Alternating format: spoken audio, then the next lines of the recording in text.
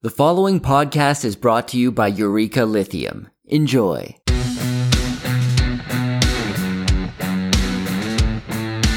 This is the Commodity Culture Podcast, where we interview prominent investors, fund managers, analysts, and company CEOs to give you an edge when it comes to investing in the commodity space. Hello, everybody, and welcome to Commodity Culture, where our goal is to make you a better investor in the commodities space. My name is Jesse Day. Before we dive in, standard disclaimer, nothing here is investment advice. Do your own due diligence. And today's guest is the CEO of Eureka Lithium, the largest lithium-focused landowner in the northern third of Quebec, known as the Nunavik region, with 100% ownership of 3 projects. Jeffrey Wilson, it's great to have you on the show. Jesse, thanks for having me. It's my pleasure. So I want to start with a broad overview of the lithium space itself, dive into some of the supply-demand fundamentals, and then talk about Eureka Lithium a little bit later. So to start off with, talk to us about the current supply-demand dynamics in place for the lithium market. How much demand is projected up ahead, and how tight is the supply situation at present? Yeah, I don't think there's, it's much of a surprise to anybody listening that, there has been an increased demand for lithium as it relates to batteries and clean energy. And of course, probably the most prominent being, electric vehicles. And so, the demand for global supply already, is sitting at numbers that we cannot attain. And as governments and simply consumer demand is driving the projected demand for that, we're looking at numbers exceeding 5, 6, 7, 10 times what the current demand is. Yet in terms of foreseeable supply, there is a significant deficit. We may be able to double supply perhaps over the course of the next 8 to 10 years is sort of what's being projected based on what's in front of us today. But the demand for lithium is projected to far surpass that in between now and 2030. And so, we really see a concerning deficit with no near-term solution to fulfill that demand and generate that supply. And so that's where exploration, bringing all the way down the food chain from producing to right down to boots on the ground exploration to try to go out and find new discoveries and potential new supplies of the commodity for this exponentially growing demand that we envision. And for those trying to wrap their head around the lithium space, how does the market compare to other commodities in terms of volatility? We obviously saw lithium carbonate prices go very high for some time before coming back down on the other end. So I'm wondering, in terms of volatility and growth potential, how would you compare it to other commodities and other metals? Yeah, it certainly was an explosive period for lithium. The price of lithium, say between 2021 and the earlier parts of 2023, no question, it was a substantial increase in value. We've seen that level off, and I think we've seen that in the past with other commodities. We saw that, let's say, in the early to mid 2000s with uranium, for example. A really significant spike in the price of uranium back in the mid 2000s, based off of fear of supply deficits to meet demand. There were a number of nuclear reactors being proposed, et cetera, around the world, and there just wasn't enough foreseeable supply, and so the commodity price spike. Now, there were some issues that related to why uranium eventually sort of leveled off again. But we're seeing, again, this sort of perhaps this euphoric sort of run in the price of lithium, as I say, between 2021 and 23, and now leveling off. And what I like about that leveling off is that, if the price of a commodity continues to escalate and to go higher, it starts to create the need for alternatives. And eventually the end users say, this stuff is just becoming far too expensive for whatever our end use is, whether it's, batteries or electric vehicle batteries or whatever it may be. And so that end user starts to look for alternatives. And so seeing lithium now seeming to find a bit of a base and finding a bit of a range here that it's been trading in for the last, call it 6 or 8 months, I think is actually net positive. You level off that sort of euphoria where this thing is going to the moon, and you start to get into a price range where the end users can make long term plans for their bottom line and their budgeting and their cost expectations, and be able to say, okay, we're going to focus our long term growth on making sure that we implement lithium batteries as part of our production, and we can see that there is a stable price point there for the foreseeable future. And that's actually net beneficial for the commodity so that it doesn't outprice itself into forcing end users to find alternatives. And I think we're in that place right now with lithium. So we're also now seeing some EV manufacturers investing directly in lithium. Back in the day, obviously, Henry Ford used to plant rubber and smelt his own steel, but we haven't seen that sort of direct investment activity by an auto manufacturer in like a century. So give us an overview of the investment in lithium by auto manufacturers and what it means for the industry. Yeah, I mean, we've certainly seen more, I think, general conversation in the media over the course of the last couple of years about that, probably spearheaded largely by the likes of Elon Musk and Tesla, who were among the first to really sort of showcase the need for supply for these materials in order to be able to produce their products. So, we've seen Tesla looking to spend over $1 billion in the lithium space at various different stages of sort of the supply chain. We've seen GM again being fairly aggressive with an investment of nearly about $750,000, and Stellantis, which is formerly Chrysler, has invested somewhere close to $100 million, or is investing somewhere close to $100 million as well into the lithium space in order to generate or secure the necessary supply to make sure that they can fulfill their objectives in terms of the increased production of electric vehicles.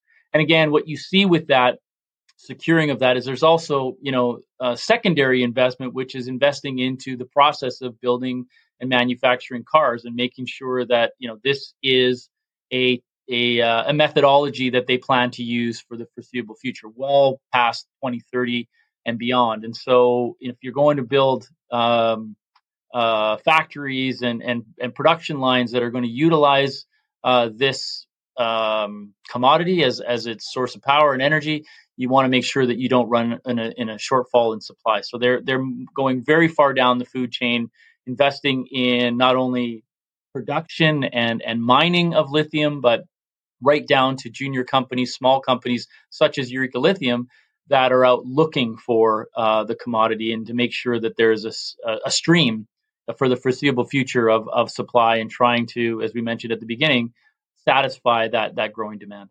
So you mentioned earlier that when prices get high enough for a sustained amount of time, people start looking for alternatives or substitutions for a particular commodity. So I'm wondering, are there any notable substitutions at present for lithium out there? I've been reading reports lately about sodium ion batteries.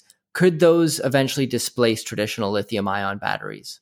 There's no question that research and development is an ongoing process, and there's always going to be new technologies and emerging methodologies. I think that what we've experienced so far is that there's very little that really evidences that it has the same kinds of holding power or capacity as what we're seeing in lithium ion batteries.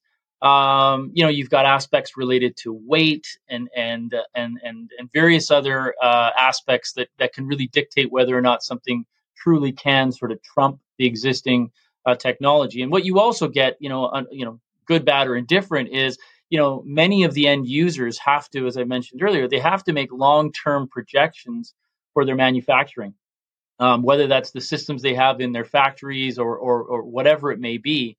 And so sometimes those things, when they hedge on a bet, you're sort of like turning the Titanic a little bit to get them to move over to a new technology. Quite frankly, the process of going, let's look at automakers. The process of going from, into electric vehicles en masse has still been a fairly slow process. And so, I think that's because there's quite a transition for the manufacturing of vehicles to make that change. And so, yes, there are alternatives, and there could be emerging alternatives that emerge. But I think that in terms of where automakers are hitching their wagons, so to speak, is largely going to be based on lithium ion batteries.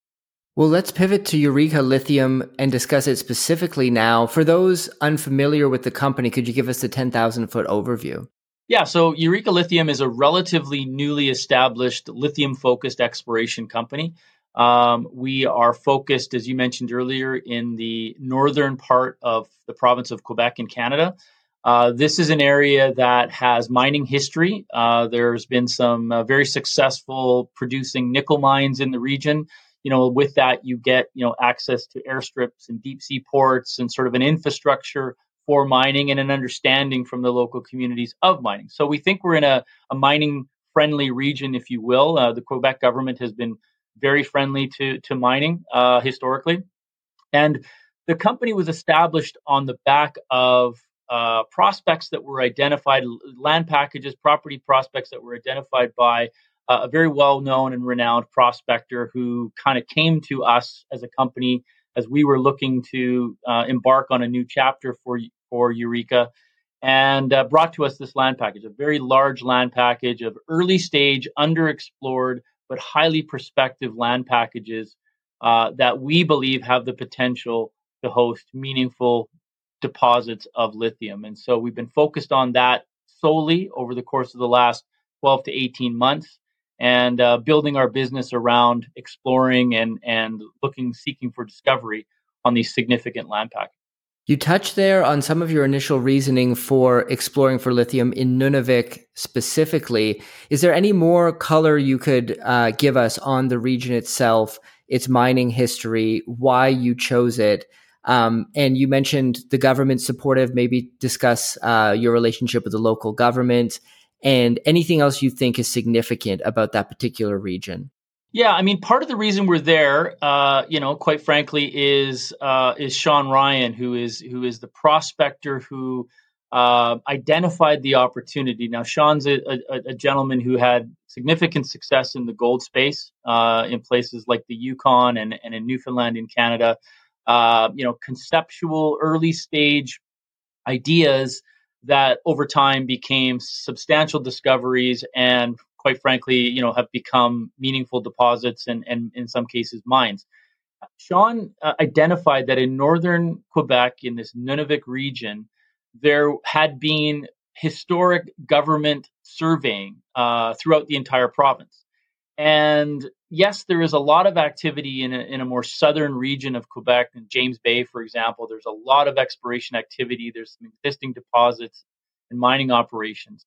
But if you want to pick up a piece of ground in that very active, crowded space in Quebec, it's tough because there's only so much ground to pick up that's prospective. John took the helicopter view and took a look at what the affinities, geological affinities, were up north, and recognized that they'd largely been overlooked. And the real primary driver for that was this government survey, as I mentioned, where the government did hundreds of thousands of samples throughout the entire province of lake bottom sediment sampling.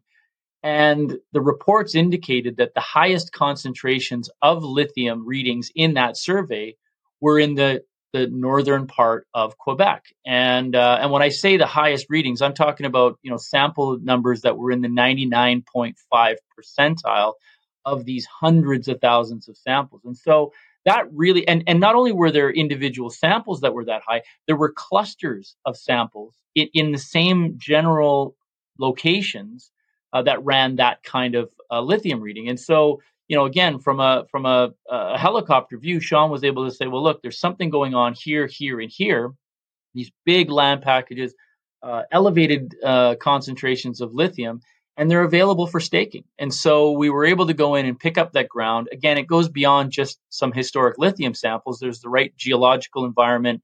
There's the right structural environments. There's, some slightly more technical aspects to it that Sean and now our team are going through. But, again, as a starting point, you want to take the guidance of a proven discovery mine finder, and we have that in Sean. You want land that has a large amount of space because, again, this is a little bit like buying a lottery ticket. You want to have more tickets to give yourself a better chance at winning. And by having large land packages, you can test multiple different areas within those land packages to start to vector toward where the source or the hotspots of any lithium deposit may exist. So we were able to do a deal with Sean whereby we acquired the ground that he had identified and staked. We didn't do so for cash. We brought in Sean as a significant shareholder, so he's got an equity position in Eureka, which is important. It wasn't a take the money and run thing for him. It was all right. Let's get behind this story, and so he stays on as an advisor. We've utilized an exploration crew that comes through his recommendation and has worked closely with him in the past. So that's a long answer for we think we've got highly prospective ground that's been identified with a very specific rationale behind it. And we think we've got the right people to do the necessary work to progress that to a discovery in the foreseeable future. Give us some more background on Sean Ryan, because he is a legendary prospector and he's had an illustrious career thus far. Maybe you could give us some background, some further background on just what he's accomplished up until this point and why he decided to pivot his attention to lithium and how the whole deal came together between himself and Eureka Lithium. Yeah, I mean, Sean is a very well known and renowned prospector in our business, and I've known of his status and stature for a long time, without really knowing him personally for a long time. For very successful exploration campaigns, well, identifying targets and then acquiring them, rolling them into companies, and taking early stage conceptual ideas and systematically advancing those to discoveries. And in some cases, those discoveries by junior companies has led to major companies coming in and saying, thank you very much, we'll take it from here, and paying a hefty premium to market for all investors and shareholders to walk away, profitable, and maybe still have a legacy exposure to the eventual mine. So that strategy of coming in early, getting big land packages, putting in the good science to try to make a discovery, and then leveraging that into an exit strategy that makes all investors a return on their investment is the objective. And as I said, Sean's done that in the Yukon, and that led to quite an extensive sort of staking rush in that area on the back of him being the first guy in. People sort of scratching their head, wondering what he's doing, and then on the back of success, everybody comes piling in behind. We've seen that same sort of success with Sean in Newfoundland, again focusing on gold exploration in a part of Canada that had gone kind of sleepy in more recent times, and then partly through Sean's entree back into that region, we saw quite an extensive sort of rush into Newfoundland over the last 5 years or so, and so he's certainly got that track record and pedigree where people will pay attention and look at what he's going to do next. And we're seeing that already with Eureka and some of the investor interest that we're getting. But in terms of the pivot to lithium, that, I think was driven largely by what we started this conversation talking about, the obvious shortfall in supply and supply and increasing demand, and trying to identify a place where he could sort of duplicate his gold success in an emerging new commodity market. Well, one of the most interesting things to me when I was looking into Eureka Lithium was the fact that you have some heavy hitters right next door to your property in the form of Cobalt Metals. This is a company whose investors include Bill Gates, Richard Branson, Jeff Bezos, among others. What is Cobalt Metals and what are they doing in Nunavik? Yeah, well, I couldn't agree more. I mean, it's wonderful to have neighbors like that. Certainly helps to draw a little bit more attention to what we're doing. And again, I think that this concept of potential sort of area play emerging is there's potential for that to happen here in Nunavik. And by having a couple of early adopters in there doing work, if that includes Cobalt, if there is some, and Eureka, if there is some success to come from that, I think you will start to see others follow suit, and we may see a little bit more activity in the region. What is Cobalt? They are a private company that has raised several $100 million over the course of the last few years. Their focus is to explore for, identify critical metals, battery metals, lithium, cobalt, and others They're looking at various parts of the world, including some places in Africa, but a big focus of their attention is the Nunavik region, and looking there as an underexplored, prospective region to find these necessary metals that Jeff Bezos and Bill Gates et al. Truly believe the world is going to need. And so to have them next door, not only does it draw additional eyeballs, but I think, as I said earlier, the end game often for junior exploration companies such as Eureka Lithium is we are explorers. We're very good at finding, making discoveries, and ensuring that the company is financed to continue on and do that.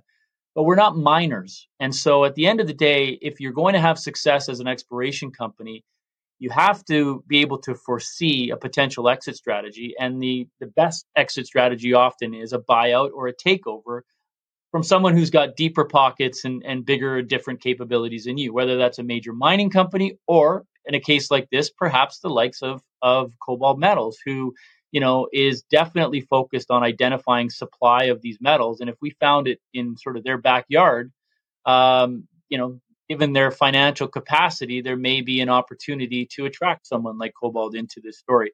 And from an investor standpoint, one of the things I like to point out is, you can go and take a look at Cobalt and realize it's a wonderful story and a great opportunity, but it's private. So as an investor, you can't get any exposure to that. So if you want exposure to sort of the battery metal exploration world that's going on in Nunavik, that's been sort of validated by the guys at Cobalt, you can do so through publicly traded companies like Eureka Lithium. And what are the plans here in 2024 for Eureka Lithium and beyond? Your exploration activities and anything else you think investors should be paying attention to? Yeah, I mean, for Eureka, 2023 was very much a setup year, if you will. We had the company was relatively newly listed. We did the deal with Sean. We acquired 100% interest in the assets. We followed that up, or in tandem with that, we did a nearly an $8 million private placement, raising capital to be able to do the work and move forward. We got through an initial sort of a first phase of boots on the ground on the back of all of that, towards sort of the tail end of the summer and into the tail end of last year. Results from that work are still coming in, but that was very much a broad brush initial program where we've got these big land packages. They're in separate parts of Nunavik, and so to get boots on the ground and adequately explore and prospect over those, really, I would call 2023 sort of a first pass at that. And we got some sniffs, we got some indications, we got some good supporting information of where we might want to go next. And more information will come in over the course of the coming months that will really be a guiding light for what we do next. But 2024 is certainly setting up to be a much more significant year for us in that first phase of data will all be in hand. We'll be able to evaluate and review that data. That will dictate, what the initial programs are going to look like come the spring when we can get back up there and get active. I think that we'll do much more detailed work. We'll get a larger crew on the ground this year, looking to vector towards drill targets. And my expectation is that we position ourselves to be able to drill one or more targets, hopefully several targets this year in 2024. And ultimately, drilling is sort of the ultimate acid test for finding out whether or not you're in the hunt for identifying a meaningful deposit. So that's really where the rubber hits the road for investors is drill programs. In the interim, however, before we get very, very active in Nunavik in that northern region of Quebec, say come the spring, in the interim, because as a publicly traded company with investors, we don't want to go dormant for any lengthy period of time. We've recently announced a letter of intent to take a position in a project that's a little further south, that's got some historic lithium values, has seen some prior drilling, successful prior drilling, and was available for us to acquire an option on acquiring 100% of that. That is because it's further south. It's road accessible. It's year-round accessible. It's drill permitted. And if we can get this letter of intent turned into a definitive agreement, we could be drilling there as early as January, February of 2024. So I envision, a really aggressive campaign of exploration work. That exploration work should generate significant news flow. And if we're fortunate enough to have some positive catalysts that come out of that, I think we could really have some significant growth over the course of the next 12 months. Great. Well, I'll put a link in the description below this video and podcast for people who want to learn more about Eureka Lithium. I'll put a link to the website as well as social media so people can keep up to date on the company. Thank you so much, Jeffrey, for joining us today and sharing your knowledge about both Eureka Lithium and the lithium industry. Thanks, Jesse. It's been my pleasure. Commodity Culture is a podcast that covers investing in commodities and natural resources. If you'd like to hear more, be sure to subscribe so you are always alerted of the latest episodes.